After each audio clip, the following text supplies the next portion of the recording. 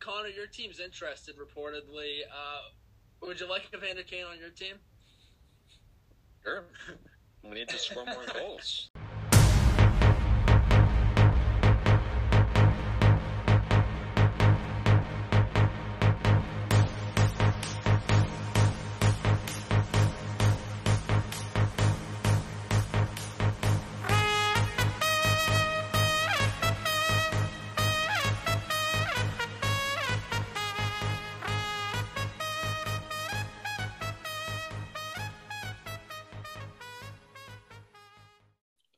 All right, welcome to the 44th episode of Clubhouse Combos. It's your host, Colin Scully, joined tonight, as usual, by my good friend, Evan Mullings. How are we tonight, buddy?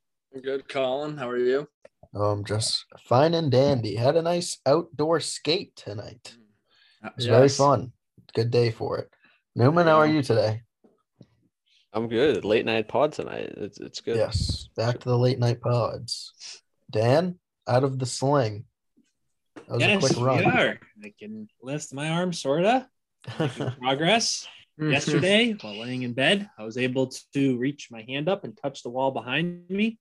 So we're making a lot of progress. There we go. Baby steps. Baby steps.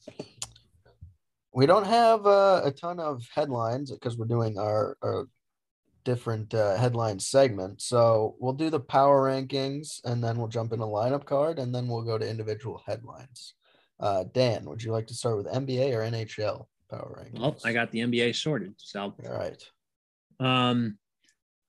So coming in at number one has been the number one team for the last couple or like month or two, I think, is the Golden State Warriors, and the same number two team, Phoenix Suns. They're followed by the Chicago Bulls, who climb one spot, the Utah Jazz at 4, Brooklyn Nets at 5, Memphis Grizzlies at 6, Milwaukee Bucks at 7, Miami Heat at 8, the Dallas Mavericks coming into the top 10, as well as the Philadelphia 76ers. The one note I have is our Cleveland Cavaliers are no longer in the top 10. I thought about giving them the 10th place, but I ended up giving it to Dallas. So they've struggled. Nothing lately. much, really. And they also lost Rubio. Hmm. I have no gripes with the order, though. I think Grizzlies might be better than the Nets right now. Yeah, the Grizzlies are pretty fucking hot. Just beat the Warriors the other night. I just think, like, if the Nets, like, the reason I have them still high or maybe above the Grizzlies is, like, if they want to, like, win or do good, like, it's the regular season right now, like, with Durant and Harden, like, they could just go off whenever. Just the potential there for Brooklyn. Like, you just never know. Yeah. Yeah, they've been there before. This is they're on a 10-game win streak right now, and that's the longest win streak in franchise history. Yeah. For the Nets? No gripes. No, I'm talking Grizzlies. Oh. Yeah, they're fucking Grizzlies are good right good. now. John Morant's hot. Yeah. NHL? How we do the NHL? Yep. So at number one, we're going to have the Carolina Hurricanes, which is followed by the Florida Panthers at 2, Tampa Bay Lightning at 3, Toronto Maple Leafs at 4, the New York Rangers at 5, Colorado Avalanche at 6, Washington Capitals at 7, Nashville Predators at 8, the Vegas Golden Knights at 9, and the Pittsburgh Penguins at 10. The one note I kind of have here, it's kind of interesting, just kind of looking at how the movement goes over the last couple of weeks. So there's a lot of movement at 1 and 3, but the Toronto Maple Leafs have stayed the same at 4, even though teams are like 5 and below are coming into the top 3, and the top 3's moved. Like, it's kind of weird. Toronto's just sitting at this 4 spot while everything's moving around them, even at 1 to 3. So just kind of weird how that's working out. I'm a little unhappy with the exclusion of the Vegas Golden Knights by Connor and Evan. I'm a little unhappy with that, and I'd like to hear your reasoning behind it. I didn't exclude them. They're 10th. Yeah, he didn't my apologies. I did. Evan, what the fuck? No Capitals and no Vegas. Listen. Explain yourself. Well, I don't really feel too guilty about the Capitals.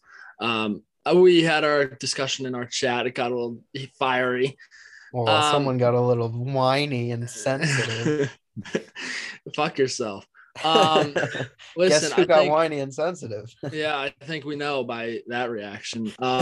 Anyway, Washington, I'm just not a big fan of Washington right now. I really hadn't been since they lost in the playoffs last year. I thought they had an unimpressive showing against the Bruins. Goaltending suspect right now. I excuse me. I understand Samsonov is injured. I still don't like him really as a starter when he's in there. So that's my reasoning for them. I think they've been overhyped all year. They have so many overtime losses. We saw what the Bruins did to them the other night. They are out of my top 10. I have the Bruins at 10. Vegas is an interesting one. I've been very high on Vegas, but I don't know. I haven't been sold on Leonard's play this year. I think he's kind of been a middle of the pack goaltender. He's starting too much. They're allowing a lot more goals than you would think. So I haven't been impressed there with Vegas. And I look up front, yes, they're going to get Eichel back. And when that happens, they're going to get a huge boost in my rankings, I'm sure. But there's not really one offensive player there. I get Mark Stone is there, but there's not one offensive player that's there that I'm like, wow. Stone's been out. So there's not one offensive guy I'm like, wow. Like with the Bruins, Marchand, Pasta, Bergeron. With Pittsburgh, Crosby, they get Malkin back. You see what Brian Rust is doing. Evan Rodriguez. Nashville, we've seen Philip Forsberg really going off this year. I look at Vegas, and I just Marcia Show's got 18. Right, but goals. it's Marcia so. And I get he's good, but I don't think he's on that level of a guy like Philip Forsberg or a Brad Marchand. Well, I wouldn't put Marchand and Forsberg on the same level, to be honest. No, I wouldn't either. I mean, I'd have Forsberg probably a tier above Marcia so, and then Marchand above Forsberg. Yeah, certainly. I have questions for their goaltending. Leonard, I have questions about their offense. Granted, Eichel will be a huge boost for them. Don't get me wrong. To me, my question with Vegas is more the defense. Like, yeah. I feel like the style of play, especially in the Western Conference as a whole, is much more run and gun, fast, skilled type hockey. And obviously, like, you watch the Bruins Capitals game the other night. Certainly not that way in the Eastern Conference. It's very physical on this side of the league. But to me, Vegas, it's just like you have Theodore and Pietrangelo, obviously very, very good defensemen. Both, I think, lean more offensively. Like, every time I watch Vegas, Pietrangelo is fucking below the circles in the offensive zone. Yeah. White Cloud is to me. And then I couldn't name another defenseman on that team. Nick Hague, I know, plays. Alec Martinez has been out. Like, to me, it's the back end that I question. I think the offense is fine. They get scoring up and down the lineup every single night. I mean, guys like fucking Chandler Stevenson have 36 points this year in 36 games. He was never that good in Washington, though. No. I don't know. But to me, Vegas is a top 10 team. I mean, I think they will be once they get people healthy. Yeah. I do. For me, go ahead, Newman. No, I think just for me, we're kind of pretty split on the Rangers here. And then, I mean, just looking at the numbers in the average column, I think there's a pretty clear gap between the top two teams and the rest of the group, and then Tampa and the rest of the group. But a lot of movement every single week. My one, especially I guess, looking at this, the one comment I would have, I would probably direct it towards Colin. I think Pittsburgh is a top 10 team. I mean, they've won 11 of 12, and they got Malkin back. And you look at Jari. Yeah, I think they're a top 10 team. Pittsburgh should probably be in my top 10, but for me, it's hard to just exclude a team like Vegas, who leads their division, to put the Penguins, who are fourth. Well, but I mean, Vegas has played a lot of games, and B, look at the Metro. So is Pittsburgh, though. The Metro is very good. I agree, but I don't know. To me, I don't love Pittsburgh's roster, so I'm not I don't think they go very far in the playoffs. I would, if you ask me who goes farther, Vegas or Pittsburgh, I'd take Vegas 10 out of 10 times, which is why I'd rank them higher. I think Vegas, once they get in the playoffs and once they're going to get all these guys healthy, I think they're going to be a wagon like they seemingly always are. And I love DeBoer as a coach. I will just say I did have the Bruins back in the top 10. They're in mine next week if they win. Think they're getting hot. They're getting hot. They're spanking Montreal tonight. They play Nashville Saturday. That would be a very good win. Nashville's a very hot team. The Bruins are getting hot. Rask coming back. So we'll see. Yep. It's interesting in the NHL. I feel like there's so many good teams. It's very hard to narrow it down to my top 10. So it makes it good. Yes, sir. That's all we have for the power rankings. Evan, the lineup card. All right.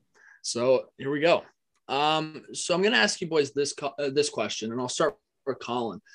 How will you remember the 2021-2022 NFL regular season? To be honest with you, when I read the lineup card, I wasn't sure how I would answer this, so I left it blank. So when you asked me, I would come up with my answer. To me, there'd be a few number of things that I would remember. Number one, this is to me a season that cannot be remembered without talking about the Las Vegas Raiders. The amount of turmoil inside of one franchise, I don't know if I've ever seen something so bad happen in one season, and the team still prevail and make the playoffs. Spectacular season for them. Number two, I think this would be kind of a season, like, I can't remember the last time we had so many rookie quarterbacks start almost all year. So this is a year of rookie quarterbacks. And thirdly, like, this is just such a competitive NFL this year. I think you have to remember how close the races were all the way down to week 17. It was phenomenal, weeks 14 to 18, where it's like, this win means this much to this team, and blah, blah, blah, blah, and how close it was all the way in. I think that's great for the NFL, and I hope more seasons to come are just as competitive. Dan, how about you? What are your thoughts? It was just such a random season, like so many upsets, so many unexpected wins and losses for a lot of teams.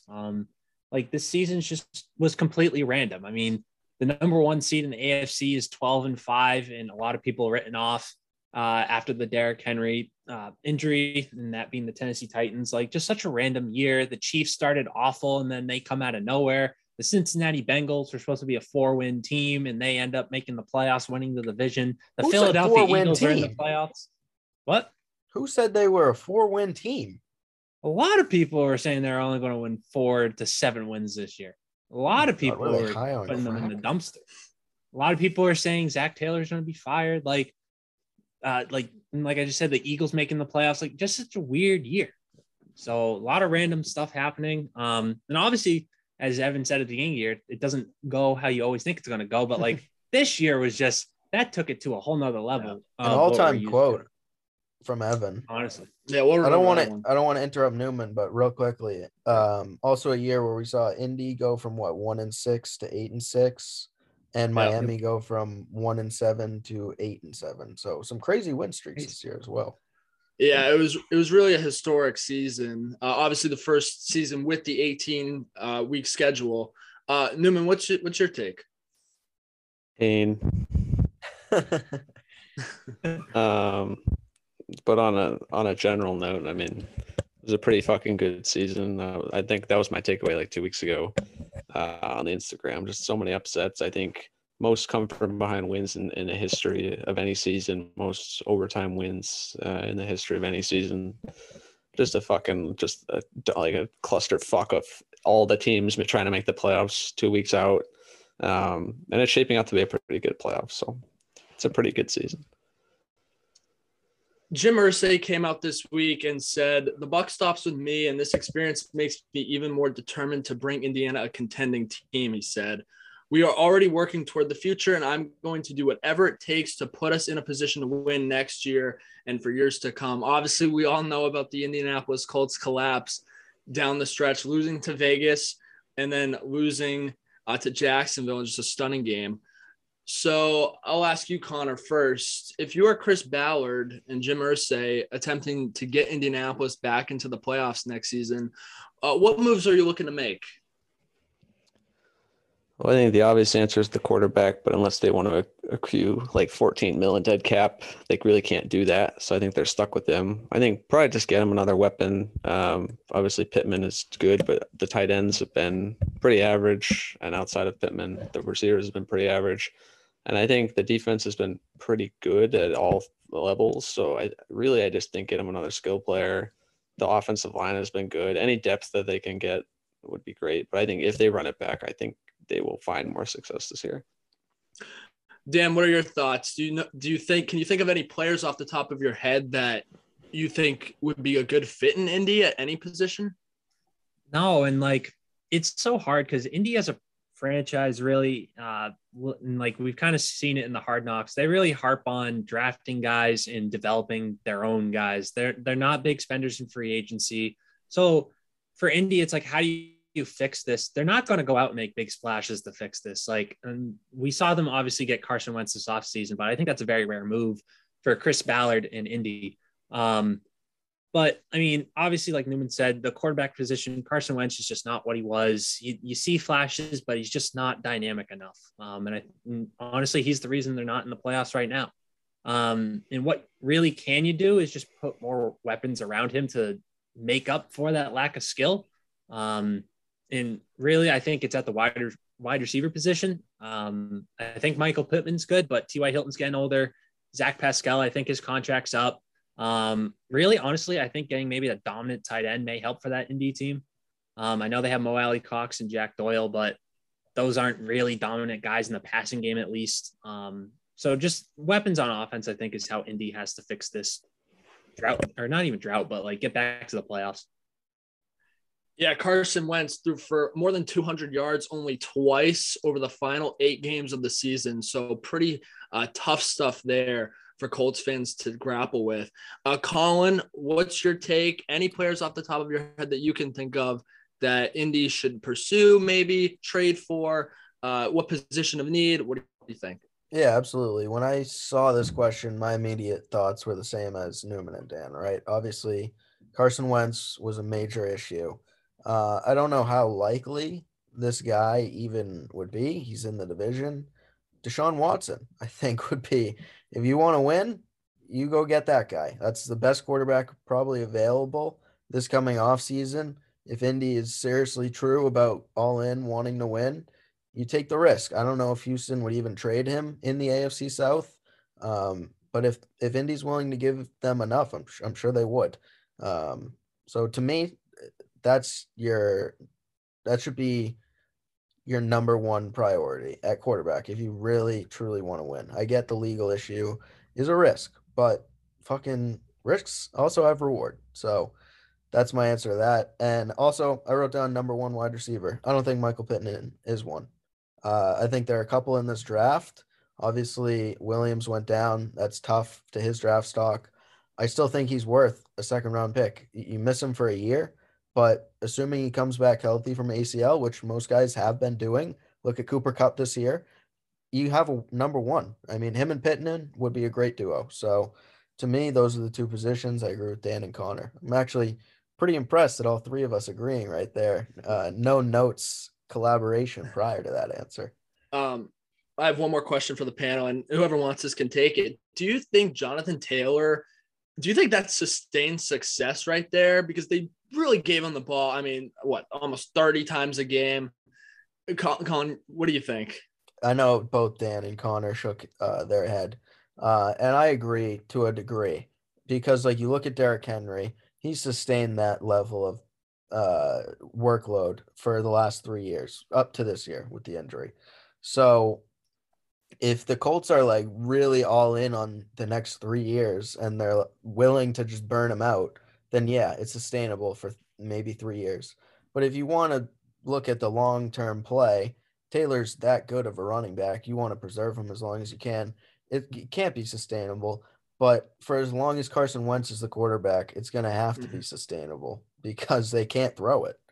Simple as that. Yeah, for sure. Moving on here to our third question here on the lineup card. We had 7 coaches who were either fired, or if you're Rich Bisaccia, your contracts, your interim tags coming off. So which NFL head coach, Colin, that was not fired this wave, do you expect to be the first dismissed next year? The first name that comes to my mind is probably David Culley, because he was rumored to maybe be on the outs after 1 year. A couple others would be maybe Pete Carroll. I think whoever the New York Giants hire could be a one and done just based on how bad that franchise is. But to me, it's probably be Cully would be my answer. Dan, do you agree? I agree that he'll or I agree that he's on the hot seat, but I think Houston's going to be able to make enough development where he kind of keeps his job next year. The roster has to get better. You can't go down from where they are. It's only going to get better. And I mean, they're pretty competitive down the stretch. So I think he's building a culture down there in Houston. I actually do like David Culley. I know he got a lot of flack from a lot of people, including myself, because no one knew who he was, but he's actually built a pretty good program in Houston. But the coach, I think, that kind of came to my mind, and maybe a little hot take for next year, is actually going to be Ron Rivera. This Washington team offensively, it's not good. And even when they made the playoffs, the team was not good. It was a very bad division. And if you have a third bad year, I mean, you could see Washington move on. Ownership sucks. And the defense underperformed this year by a lot. And he's a defensive coach. So you could see that him kind of be on the hot seat and maybe find his way out of Washington next year. Newman, who do you got? I guess the only one we haven't mentioned would be Matt Rule in Carolina. Like, I don't think he's a terrible coach. I think the defense that he's built there has actually been quite good. I just think maybe they want to go in a different direction on the offensive side of the ball if they were to pick up a quarterback, either in this draft or the next one, just to switch things up. Probably won't even be his fault. But I feel like he has to be on the hot seat if he's not fired this year. But yeah, and it's a tough look, right? Because it really, on a lot of the teams who have these coaching openings now, really a lot of the teams really don't have good quarterback play. And it's like, how much can you put on the coach? And I've talked about this. I think, GM should be held more accountable. I think it was amazing. Ryan Pace still had his job up until this year. Like, I think it's tough being a head coach of a team that has a bad quarterback because your leash automatically becomes so much shorter.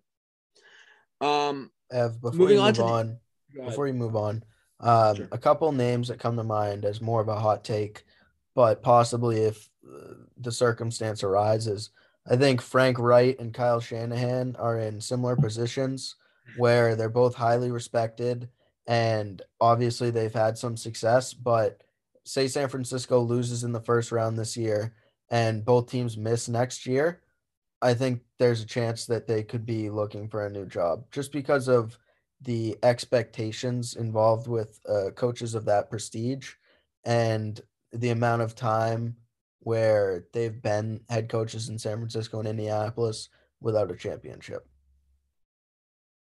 I'm just going to comment on that. Yeah. Kyle Shanahan, the Niners should not be firing this man. This would be, if he was fired, kind of how Brian Flores is being reacted to by social media, but times 100. I mean, Kyle Shanahan is one of the best offensive minds, I think, in football.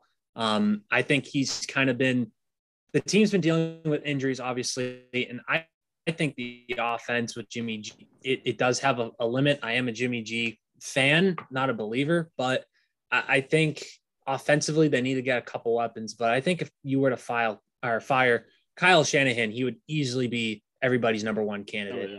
I have that much belief in the guy. And I don't think San Fran should fire him. I don't know how you could fire somebody that's one of the best offensive minds in the game. I don't think it would be a smart decision, but sometimes it's just the guy doesn't work out for that team. Fair enough. I think teams would fire their head coach for Shanahan if he was available, honestly, going off of that point. Moving on to the NHL for question 4. Tuukka Rask is expected to make his season debut for the Boston Bruins on Thursday when they play the Philadelphia Flyers at TD Garden. The 34-year-old UFA goalie signed a 1-year, $1 million deal with Boston on Tuesday. He had surgery to repair a torn labrum in his right hip in late July and has been working out at the Bruins practice facility through his rehab. He began informally practicing with Boston in early December. So it seems like Tuukka's back. I don't know what the difference between his starts and Omar's starts are going to be, how many games he'll get. But my question is, the Bruins getting hot. Obviously, Tuukka's taken them into deep playoff runs before.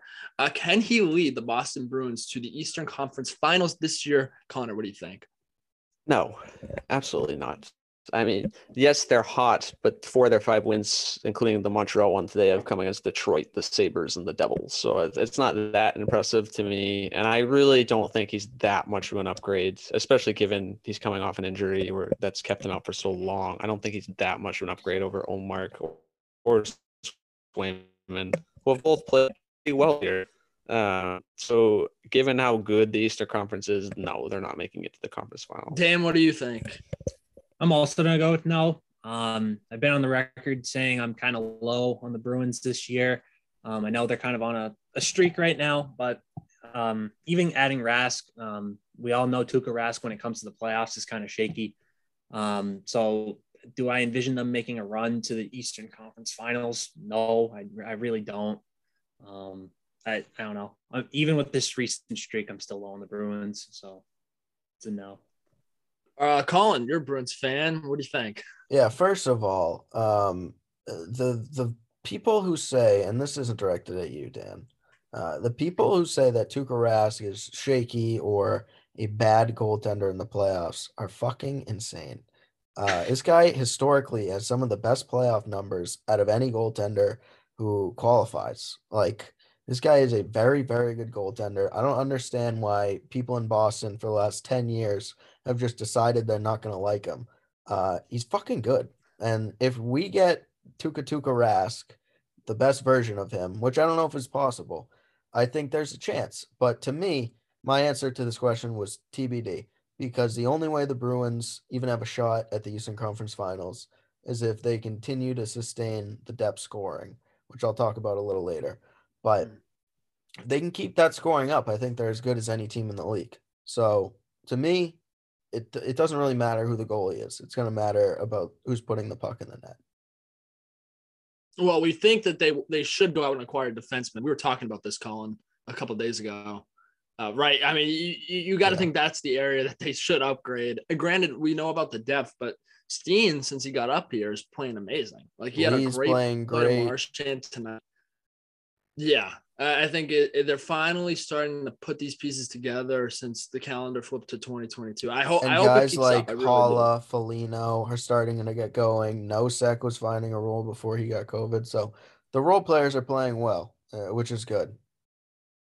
I know you'll talk about the Bruins later, so we'll move into question 5. Connor McDavid was asked a question about the Edmonton Oilers' interest in now free agent Evander Kane this week, and responded, quote, "I'm not really here to discuss optic issues. If fans don't like it, if media doesn't like it, or whatever, it is what it is." Obviously, we know about Kane and his past. It's really interesting because now the NHL is apparently looking into how he managed to get into Canada when he had COVID. It's just this whole new thing with him. Do you agree or disagree, Colin, with NHL teams having interest in this guy, given his past and the current investigation? Look, I think this guy's a fucking jerk off, and I can't fathom any GM wanting this kind of locker room menace on their team. But the guy has considerable skill, and if you're a team like Edmonton that is slumping harshly right now, you're without your best player. You have no defense. You have to outscore your opponent every single night. This is a guy you should be looking at. This is a guy that can slide in on your second line if he plays to his full potential and he figures out how to not be such a fucking douchebag. But personally, I don't think he deserves another chance. I think he's fucked up one too many times, and I think he should be silently rubbed out of the league. I will just say, since this is relevant to Connor, Darren Drager said this week, quote, "The Edmonton Oilers are believed to be in the top 3 for Evander Kane, along with the Panthers and Lightning." And Dan Milstein said that he's still interviewing with teams, no contract in hand, salary not agreed to yet, many more details to be worked out. Dan, what do you think? Do you think Kane should get another chance in the NHL? As kind of the outsider here, I guess I can't really attest to what he's actually done. I feel like there's maybe some gambling thing or something like that But I don't know Gambling, domestic violence, fake vaccination, I said always Wow. the fake vaccination with these people. a whole number of things for Evander Kane. It's more what hasn't he done? Well, it seems as though, and this holds true across a lot of sports, even guys like this, where they do have a lot of the off the field, or I guess off the ice issues. If they're talented, good teams are going to at least kick the tires on players like this just to see if they could give them that extra little push that they need to make the playoffs or even win a championship. So honestly, like teams like the Oilers that were very good at the beginning of the year and have kind of stumbled since, I'm not going to blame them for at least kicking the tires. Teams like the Lightning, like you said, I'm not going to blame them for at least kicking the tires on somebody like this, who you guys say is very talented. Sounds like an awful human being, or at least kind of seems that way, but I'm not going to blame them for trying to see if they can get more skill. I was hoping we'd get another kicking the tires there to put the counter. Yeah, at I realized I said that too 700. many times, so I had to change it up. I wanted to get a kicking the tires counter there. Connor, your team's interested reportedly. Would you like Evander Kane on your team? Sure. We need to score more goals. I know John Cooper will not put up with his fucking antics because John Cooper's a respected coach in the league, but he's a respected man. He is respected, man. But Evander Kane, he sounds a lot like some other guy who just ran off the field shirtless the other day. And teams keep seeming to sign him. So I think teams that want to win are just going to say fuck it and sign these kind of guys, whether he deserves it or not. Obviously, he should be kicked out of the league. But, I mean, if your team's looking for goals, let's kick the tires, as Dan would say. By the Ken way, Hall. Go ahead. I don't know if anybody else knew this. I did not know this. And I don't even know if it's true because Jack Edwards said it. But he said that John Cooper's never won a Jack Adams Award. I believe he won it like 3 years ago, but I was going to say, number one, if he hasn't, that's a fucking sin. And number two, that just can't be true. I mean, Jack Edwards, what a fucking clown. Showing early signs of dementia. Jack Edwards. Well, Newman's looking that up. We can a potential defenseman, a pretty good defenseman, potentially on the move at this trade deadline. John Klingberg said within the last month, quote, other guys have signed right before the season. I wanted to do that as well. Lately, it's been going more quietly for me as a player. I don't feel like I've been appreciated in that way when we don't even negotiate. It's quiet for me as a player. My agent, we talked to Jim Nill a couple months back. He agreed that we could start talking with other GMs to see where we were at. Negotiation wise, the Stars have been very quiet. He's reportedly requested a trade out of Dallas, which is really interesting. So, Newman, what team do you believe should make a deal for John Klingberg? Obviously, the talent is there. I think, he just kind of has to get out of there at this point. But and I'm sure teams will be interested, probably at least 20 of them. I'm sure. John Cooper has not won a Jack Adams. Wow. So that's a sin. Similar to Bill Belichick, the best coach usually just doesn't win that award. That's a sin. That is the sin, like Colin said. My team is the Toronto Maple Leafs. I think this is finally the year they break out of the first round, and Kyle Dubas is going to do whatever it takes. And I think that means bolstering up that defense. And hopefully the fucking offense will actually score some goals in the playoffs this year. But I think they really could use a defenseman, and I think Klingberg makes a lot of sense.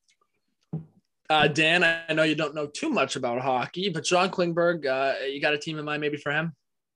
Yeah, I'm going to say the Maple Leafs because Connor said it. And obviously, before I go to Colin, I think it's noteworthy too. A guy that could also be on the move is Jacob Chychrun, and we know he's talented as hell. Scored a shit ton of goals last year, so some good defensemen going to be available. Who's your team, Colin, for John Klingberg? I had Toronto written down, but as I was sitting here, I was thinking about a couple other teams.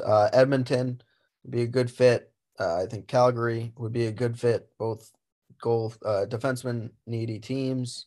Obviously, I think there's a need in Boston. I don't know if they have the resources to get a caliber player like Klingberg. But to me, I think a lot of Canadian teams make sense for Klingberg. At least the ones in contention. Even Winnipeg makes sense to me. Yeah, I think he's almost certain to be traded. And like I said, I mean, I think so many teams are going to be interested. Another guy it was really interesting is Tomas Hertl. Elliot Friedman said on the 32 Thoughts pod that, quote, it might be too early to tell where this is going, but it definitely was trending towards that he was going to test the free agent market this offseason before of the Evander King contract termination. So that might change things. Obviously, Hertl's had an incredible season for the Sharks, really flying under the radar, in my opinion. They were down 2-0 in Philadelphia with like 10 minutes to go. He wound up getting a hat trick, including the OT winner. Like what him and Timo Meier are doing this year is incredible. So Colin, I'll go to you. Do you believe Thomas Hertl will sign a contract extension with San Jose or hit the market this summer? It's tough because a guy like him is going to be loyal to San Jose, right? He's been there for so long. He was there for the runs. Captain now. Yeah, but to me, this is similar to Tavares. Sometimes your stay just comes to an end, and this team is not a team that's trending towards championships in the next 5 years, which is the rest of his prime, in my opinion. And to have a season that he's having right now, I can't see how you wouldn't walk. I mean, this guy could get, 8 per for the next 5 to 7 years if he wants it. Yep.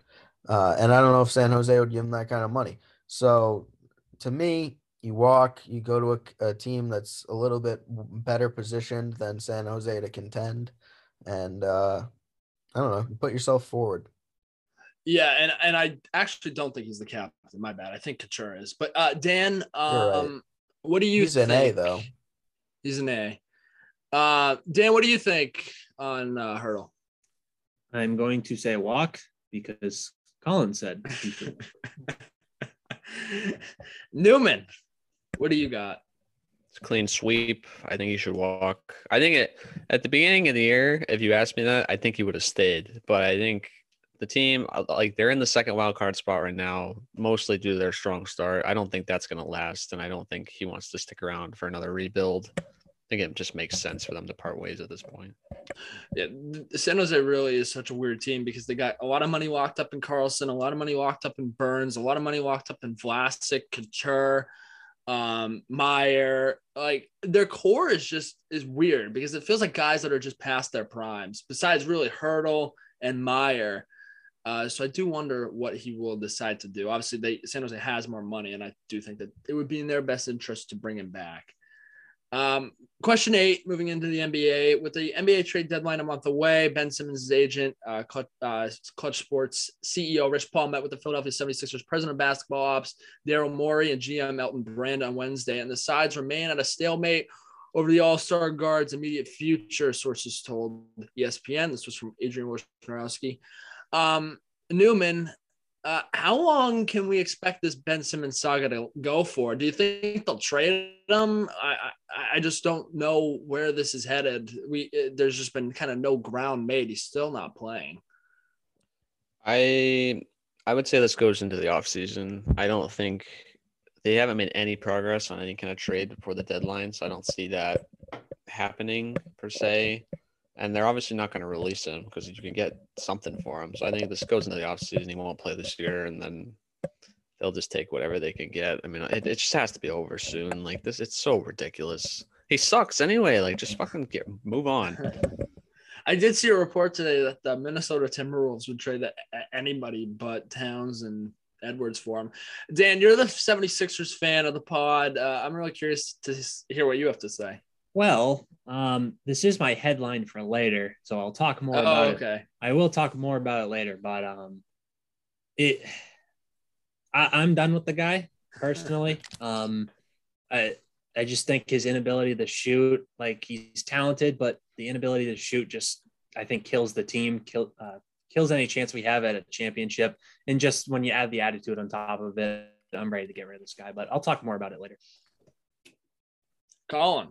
Yeah. What do you think? Excuse me. I think this is a scenario that's kind of going to accelerate itself. I don't see Ben Simmons being a 76er past the trade deadline. I think a team is going to be needy enough, is going to be restless enough to make an offer, or vice versa. 76ers are going to be wanting something rather than Ben Simmons sitting on his fucking couch to help them for their playoff run. And I think they'll trade him for maybe less than they would want to get or think they can get. But at the end of the day, you want to win, and trading him is better than him doing nothing for you but eating up money. So I say it's over by the deadline.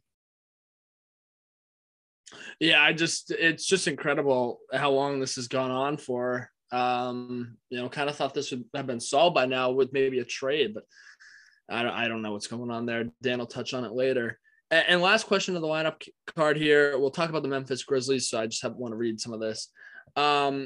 So Memphis has won 20 of 24 games, a run that started when Morant suffered a knee injury that sidelined him for 12 games to improve to 29-14 on the year, putting them percentage points very close to behind the Utah Jazz for third place. Steve Kerr said that they've turned into one of the best teams in the league, and he praised the Grizzlies org for building this team from the ground up in the last few years. Their last loss was December 23rd to the Warriors in San Francisco. Franchise record 10-game win streak, the league's longest active win streak, includes victories over the top two teams in the West, Phoenix, Golden State. Grizzlies have also beaten Las Vegas's two preseason title favorites, the Lakers twice, and the Brooklyn Nets on the road during the streak. Ja Morant said that, number one, we're one of the best teams in the league. So there's a lot of belief there in Memphis that they are really onto something good. My question is for you, Colin. Can Ja Morant lead the Grizzlies to the Western Conference Finals this year? Absolutely. I am all in on the Memphis Grizzlies. I'm a total believer. If I could, I would echo Steve Kerr. Absolutely from the ground up, grassroots. These guys are homegrown. Morant, Jackson, Dylan Brooks, your core. All these guys you drafted yourself, you've developed. I love their core. I think Ja is an absolute baller. I really like this team. And to me, like, the West is like almost weaker than it typically is. I know all of us kind of coming into the year was like, oh, the West is gonna be really good. I think Dallas is a threat, Denver's a threat, Portland's a threat, Utah's a threat, LA, so all these teams, Golden State. And Memphis wasn't really talked about. I know someone did have them in. I think it was Evan. No, I think it was Newman, maybe. It might have been Newman. I can't remember. But I know we all weren't big fans of the Valanciunas trade when it happened. Look, they don't miss the guy at all. They're phenomenal without him. They look great. And like you've said it, Evan, they beat the best teams. They've proven it. So to me, I'm all in. Dan, do you agree with Colin? I don't know if we can find who had them in, because I don't think many of us did. I'd be curious I'm to gonna try and know find that. it. I actually have it right in front of me. So Connor had him as the 7, and that was it. Yep. So, but yeah, what do you think, Dan? Do you agree with what Colin said? Yeah, I do. I think Memphis is very good. Kind of like I said earlier, just kind of coming out of nowhere. I really like what Memphis is doing right now. Obviously, they kind of have to get by Golden State and Phoenix, but I like their chances to do it. As we kind of saw last year in the NBA, upsets can happen. And this Memphis team seems like a team that could absolutely do it. So I really like their chances to make a Western Conference Finals run. And yeah, Newman, you had him in, the only one here on the pod that did. So you saw something in them. But do you agree with Dan and Colin that they can make a run behind Ja to the Western Conference Finals? Yeah, I think I was just a Ja fanboy, so I threw them in. But they're really good. And interestingly enough, I know a couple weeks ago when we were talking about the Celtics, and we were talking about how they only have 5 double-digit scorers, and the rest of the league has like 8 or 9. The Grizzlies have 4, only 4, and so I think that's probably the fewest in the league. But you know what? It's working. They somehow have this weird formula of scoring, and it's working. They beat the Warriors of the day, and I think they will go as far as those 4 take them: Morant, Brooks, Bane, and Jackson. So go Grizzlies. Well, that will do it for my segment here, the lineup card. I'll turn it back to Great Colin. work, Evan. Great work. Phenomenal lineup card. Love the set of questions you came up with today, buddy. Thank you. Thank you, man. I'm gonna throw it over to Dan actually, and we're gonna get back to some Ben Simmons talk. Yeah, so I decided to actually close my notes, but so obviously everybody knows Ben Simmons. It's just kind of been a think lately, even over just really the last year. Doesn't want to play for the Sixers. Says his mental health is not good enough to play. I don't buy it. I think he just wants to get out of town. He doesn't like Philly, and he's blaming his mental health for it. But anyway, so the Sixers have been trying to trade Simmons for a while now. And some teams like the Hawks, Timberwolves, and Pacers have kind of emerged as favorites as the trade deadline comes up. But it seems as though the Sixers front office, kind of like they were in the offseason, just very reluctant to trade him because they think Simmons is worth like 2 superstars and 2 first-round picks, something I think is absolutely absurd for a guy that can't even shoot the basketball. It's like it's been said that they're not satisfied with offers with John Collins or Sabonis and even major assets that Minnesota had to offer, obviously excluding Anthony Edwards, like Evan said earlier. But it just, I think this Sixers front office, and I even have it as my takeaway, I think the front office for the Sixers is delusional. I think that Ben Simmons is worth so much. I don't even think they have a lot of leverage in these trades. A lot of the teams will just say, okay, he's not going to play for you, so he's just going to sit on your bench. Like, I'm not going to trade you 2 superstars and 2 first-round picks for a guy, like I said, that can't shoot the basketball. It doesn't make a lot of sense. So, and like you asked earlier, I don't know if this gets done at the trade deadline. It just sounds like the 2 parties, whatever team it is, with the like the Hawks or Pacers and the Sixers, it just seems they're so far apart in what Ben Simmons is actually worth. So I don't know if it could get done by the trade deadline. It seems like maybe an off-season type thing where they could kind of rebuild the relationship and maybe he does end up playing. But it's just such a weird, I can't even come up with the word, but like situation, I guess, for the Sixers and Simmons. Like, I don't think he's going to play, and I don't think they could trade him. I don't know. As a Sixers fan, it's just kind of frustrating. If I may, I think also Atlanta and Indiana are delusional for thinking he is worth either John Collins or Sabonis. I mean, I can't believe Philly isn't jumping at those 2 guys when Seriously. Ben Simmons is doing nothing for you but eat up a max contract position. And now all of a sudden you want to trade Tobias Harris too. I don't know. I forget who tweeted it, but they were like, bruh, it was Kuzma, like, bruh, trying to package 80 mil in a deal. Like, that's never going to fucking happen. Philadelphia, Dan, I agree. Elton Brand is out of his fucking mind. He is off his rocker. Check this guy in, dude. He's crazy. Well, I'll just say, I mean, they have to feel some sort of way, obviously, because he was taken the first pick. So you don't want to say that he has no value because you wasted that pick on a guy like that. And I do happen to believe that Elton Brand and Daryl Morey are smart people. I just think this is just such a tough situation where it's like, I don't know. Like, I just don't know. I am surprised to see, obviously, John Collins start to be frustrated in Atlanta, but like, I don't even think, like, if this guy can just develop a shot, his defense is there, his playmaking ability is there, the passing, if he could just develop a shot and like work on a shot, but that might be the thing because he's not doing that, and he has no confidence in himself.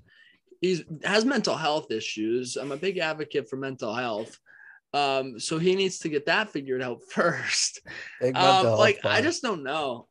Yeah. I just don't know. I think maybe a John Collins, Simmons, like, I don't know. They're going to have to get something for him because he was the first pick. That doesn't mean much, bro. Like, well, he has a talent. lot of shitty first picks. No, he has no talent. He's an elite defender and he's an elite playmaker. You telling me Anthony Bennett should have fetched like Harrison Barnes in 2016 just because he was the first overall pick? That's well, it's also John Collins. It's not like the Messiah. John Collins is like a fucking 17-9 guy. Like, well, he's losing value. Well, he's losing value because the Hawks. He's not happy with the Hawks. I don't know why the Hawks can't figure it out. Although I think they've won 7 in a row and they're up to like 6th place in the East. But I don't know. My problem is that these players are just such wankers. All they do is complain. One thing they don't like. They're unhappy about one tiny thing, and the fucking earth has come crashing down and we're living in a solar world where everything must go the way they fucking want. Like, dude, you signed a contract. You're making ridiculous sums of money. Just fucking play the game and play for the team that is giving you those sums of money. That's all I Agreed. got. That's all I got. That's all I got. as well Does from anybody else have anything to say about Ben Simmons? Fuck All him. right. I think it's Evan's turn to talk about a guy who actually got what he wanted, shipped out of town, the new Vegas Golden Knights. No, I switched my headline. Oh, what the fuck? You didn't tell me, guy. Now I look like a Did I fucking put it in the clown. chat? It was in the chat. Oh, now I am a clown. Whatever. Speak freely then. It's all right. You were skating. So I found this really interesting article by Jenna Lemoncelli in the New York Post about Tua Tagovailoa, or as I call him, Tua Tagovailoa. I think he's trash, and Brian Flores. So it was reported on Tuesday, a day after the Dolphins fired their former head coach in Flores. A new report said he had an F-bomb filled meltdown with the quarterback at one point this season. According to the South Florida Sun Centennial, during halftime of a Week 16 loss to the Titans that crushed the Dolphins' playoff hopes, Tagovailoa claimed that Flores, quote, doesn't know how to talk to people. Flores, meanwhile, reportedly said he needed better fucking play from the quarterback. The exchange was apparently one of a few spats between the coach and the quarterback, as noted in the article, which claimed Flores was fired for, quote, communication and collaboration. The Dolphins surprised many on Monday when they announced the firing of Flores after posting back-to-back winning seasons. Flores tallied a 24-25 record in 3 seasons with the Dolphins, going 5-11 in 2019 and 10-6 in 2020. Real quick, Also, I just have a few 4-2 questions. against Belichick. 4-2 against Belichick, yeah. So I have a few questions here. So I guess I'll ask Colin, like, what are your thoughts on that story? I mean, look, you kind of alluded to this earlier. Coaches are put in a very tough situation when their quarterbacks are smelly. And when you have a bad quarterback like Tua that can really just get under your skin and frustrate you the fuck out, it is tough to always keep your cool. And like, I get you're supposed to be a professional, but like, these are grown men. You should be able to handle some criticism if you're Tua, in my opinion. I don't think Flores is necessarily in the right, but Flores was in the right. Miami was getting thrashed and Tua was playing like shit. And it was a very important game, and it may have cost Flores his job. So I think Flores has every right to express that, maybe not in front of the team. But, you know, there's got to be accountability to the players too. Like, this is right. This is a player that Miami's been considering trading after they spent the 5th overall pick just 2 short years ago. They've been considering moving him. They don't think he's the franchise quarterback, this and that. And now all of a sudden they're willing to fire their head coach over what this guy says. It's a strange turn of favors or fortunes in Miami. All of a sudden they're in love with this guy. Well, they clearly picked the quarterback over the head coach, even though the quarterback was the one in the trade rumors the last year. Connor, this is kind of a relevant question to you, I guess. What are your thoughts? And do you believe the Dolphins taking Tua over Herbert? We know about Flores, how he wanted Herbert instead. Do you think that revved up his frustration with Tua initially? He's like, fuck, this guy sucks. I was right. Fuck all y'all. I'm sure he's pissed because Herbert's the next coming of Jesus Christ out here. All right, let's not go that far. I mean, just on this story, Tua's a punk bitch. If you can't take some criticism from your head coach, go join the NBA where you belong. Like, if you're not like any athlete with, like, we were all athletes at one point or another. If we were playing bad, I want my coach to tell me that, like, and try to motivate me. I don't want him to just be like, "Oh, go out, you're doing great, son." Like, fuck you, dude. Fuck Tua. Just go out there, play some football. You blew your chances in that game. So yeah, Flores is 100% on the right. I love that answer, Newman. That is a good answer. Dan, what are your thoughts? And were you surprised Chris Greer wasn't fired also? So it's like on the surface of it, I was surprised that Flores was fired. Like I understand they've missed the playoffs 3 years that he's been there. Obviously, 1 year they're dog shit. The 2 other years, like winning record, and you just missed the playoffs. So it was very surprising. But then come to find out, their owner Stephen Ross or whatever the hell his name is, he's got to be the biggest Tua fan because apparently he is like in love with Tua and just didn't agree with how Flores looked at Tua. So he must have been the person that like heard all the rumors, heard Brian Flores talk about Herbert over Tua, heard about that spat that he had week 16 and said, no, you're not saying that to my franchise quarterback, even though he's not a franchise quarterback. Yes, Colin. Right. But then why the fuck would this guy allow all these Tua Watson headlines for the past year? Well, Stephen Ross, I don't know. He's probably just some owner that doesn't actually follow the team closely. Because if he did, he would obviously realize Tua is not that good and is not a franchise quarterback. So I don't really know. You're not that guy, pal. You're not that guy. Yeah, no, that's about it. I think it's a shocking situation. I think I agree with Neil, man. Like, what, Tua can't handle any criticism. Yeah, I'm sure probably part of the reason he can't take it is he's actually playing like shit, and he knows it. And he knows Herbert's way better than him. You think he doesn't know that? Seeing all the throws Justin Herbert's making, like he knows that Herbert's better than him. He knows that Flores was right. I wishes he could make like 50% of the throws that Herbert can make. That guy wishes. I've seen him scramble sometimes, and like it's just awful how bad this guy's arm strength is. Like this guy like scrambles, goes to throw it down the field, and you're expecting a big play, and it's like 20 yards short. It's not even close. It's sad. This is kind of off topic, but I was at a conference this weekend in California, and I met someone from Oregon, who said apparently Justin Herbert's like the nicest dude ever, and like when he would be at parties, like he would talk to everybody, and like he was just so humble. That's what I heard. So I hear Herbert's just an awesome dude. He is super humble. He avoids the cameras and the interviews. It's really awesome. Yeah. So just thought I'd add that. It's lovely, really. Another lovely thing that's going on right now, the Boston Bruins, as we talked about earlier, won 5 of their last 6 since the new year has begun. They're playing really well, and they're getting the depth scoring, like I mentioned earlier. I believe they have 16 goal scorers over the last 6 games. 24 of their 28 goals have come 5-on-5. Which is huge because Boston's a team for the past 3 years that has really struggled to score 5-on-5 outside of their first line. But I have concerns. Obviously, Newman has said the East is very good this year. I think there are probably 5 teams that I think are better than Boston, possibly 6 in the Atlantic Division: Tampa, Florida, Toronto.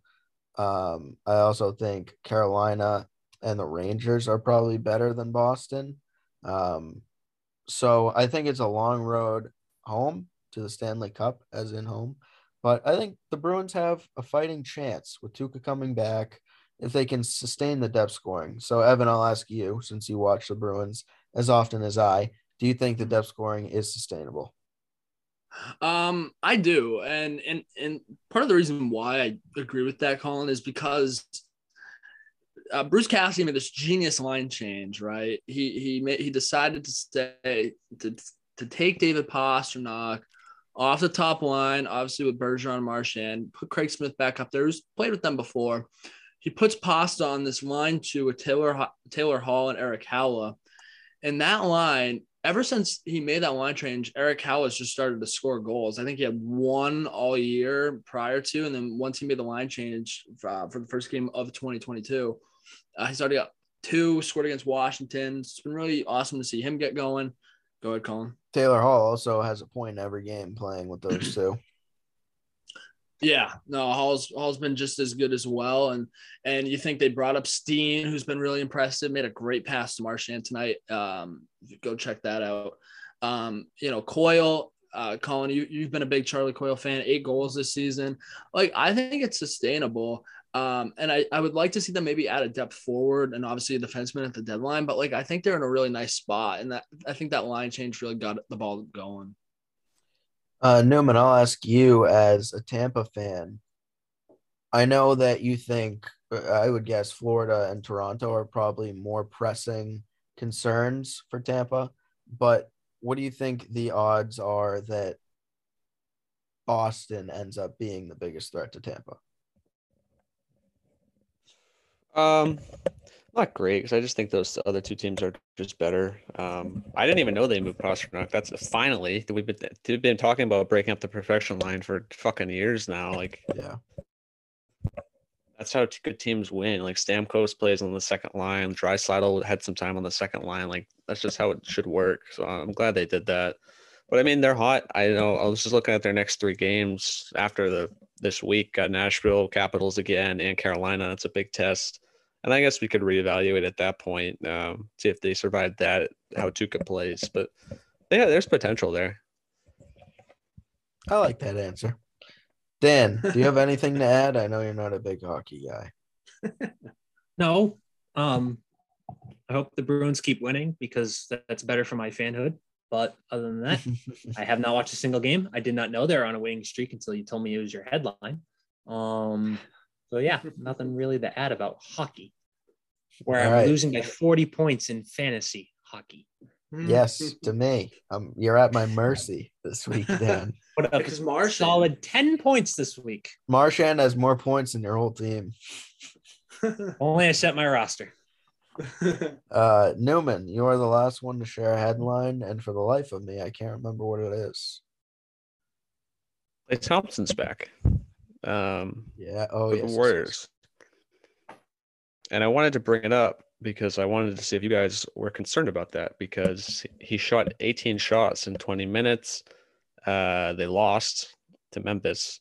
And while his numbers have been good and Steph Curry's numbers have been good, everyone else on the team has taken a huge dip in production because they're not getting the ball as much. And I'm wondering if they're going to fall out of first place because of it, because things were working great when Steph was facilitating. Poole was averaging like 20 points a game. Wiggins was doing well, and now they're both struggling to get over 10. So that was kind of concerning to me. Just wanted to see if you guys share that feeling. Well, go ahead, Dan. I was just going to say, like, adding a guy like Clay, as talented as he is, like, there's going to be a little like development period, like growing pains.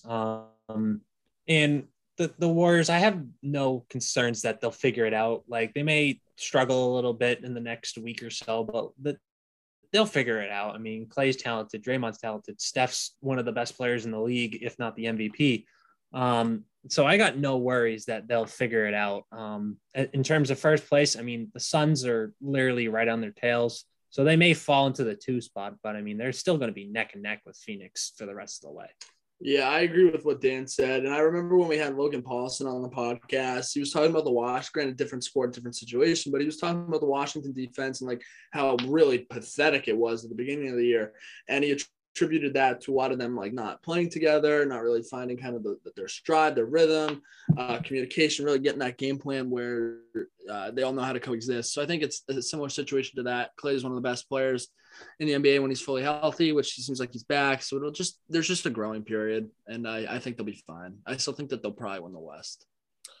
Yeah, I think they'll be fine as well. I do think this is more about Clay trying to get right and feel footing underneath him more than the other guys struggling. I think Clay is like obviously he's a historically good shooter. He's going to want to get hot, which I think is the cause for all the shots. He wants to get used to playing in the NBA again. It's been almost 2 years, no, actually more than 2 years, I think, since he's really played. So I think he just needs more of an adjustment period. I think the team is good enough where they'll kind of figure it out with or without Clay getting hot. But to me, the rough start and Clay's rough start has just been him trying to get acclimated again. Yeah. Newman, the rant is you today, my friend. Oh boy, Dan knows what this is about. Hold on, let me pull up my my notes. Let me get my clock ready. All right, so this rant is titled "Being a Chargers Fan Makes Your Life Miserable." So I'm going to take you guys on a 17-year history of the Chargers and Are why. you reading us a sucks. poem? Kind of. This is kind of poetic. So, starting 2004, the Chargers make the playoffs. Nate Keating misses the game-winning field goal. We lose to the Jets. 2006, we go to play Brady. We pick him off 3 times. Marlon McCree picks him off with under a minute to go. Should have iced the game. Instead of taking a knee, he tries to run it back like a goof. He fumbles. Brady scores. And then Nate Keating misses again with a chance to tie the game. We were 14-2 that year. It was Phil's rookie year. And then we fired our coach after a 14-2 season. Whatever. 2009, we lose in the divisional round to the Jets. Guess what? Nate Keating misses 3 field goals. Side note, Does this guy was, still have a job? we'll get to that. Phil was robbed of an MVP that year by Peyton Manning, led the league in almost every category. Year later, 2010, the infamous first in offense, first in defense, 32nd ranked in special teams. We missed the playoffs at 9-7. Over the next 5 years, we made 1 playoff appearance. Nothing terrible. Beat the Bengals in the wild card round before losing to Denver. Skip to 2017. Young Ho Koo misses 2 chip shot game winners to start the year. We would go on to miss the playoffs at 9-7, tied with the Bills, who are also 9-7. So fuck that guy. 2018, we lose Hunter Henry and Jason Verrett in the preseason. Both tore their ACL. We had at that point were the most injured of years. So life sucks. We thought it would get better, but no. In 2019, Derwin and Nasir Adderley both are out for the year in training camp. We go 2-9 in 1-score games, including 4 straight weeks of blown 16-point leads. And then finally, you guys know this last Sunday, my heart got ripped out by Daniel Carlson. So Chargers fans are on suicide watch. Nice 2-minute rant there, Newman. Squeeze it all in. I'm glad I squeezed it all in. I'm I'd sorry hate- for your pain, bud. I'd hate to be you, Sorry. man. At least got it had no words. LT. It did have LT, but he didn't play in the AFC Championship game where we should have beat the Pats because he sprained his little toe. That was Bitch. important when And you're a Gates running didn't play back. either. I know. Well, Phil played on a torn ACL, so I I don't know. have any sympathy for his little pinky toe. As weird as it may sound, being an Eagles fan, because apparently they're one of the most consistent teams in making the playoffs over the last 2 decades. As weird as it may sound. I saw that, and I also, doing my research, found that the Chargers roster is like top 5 in the past 10 years, but we are the most injured over the past 10 years, so it doesn't That's work. not surprising. I feel like they have a big injury every year. And I don't know if that's because they are bad at finding guys who don't get hurt or they just have shitty luck. If this were Madden, I would fire my trainer. That I said we When you should could do fire our that. trainer.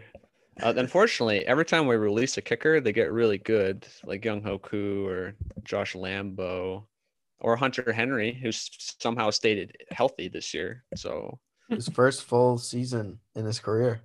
yep. So It's We the just Alex Guerrero method. yeah. I got nothing else. That's it.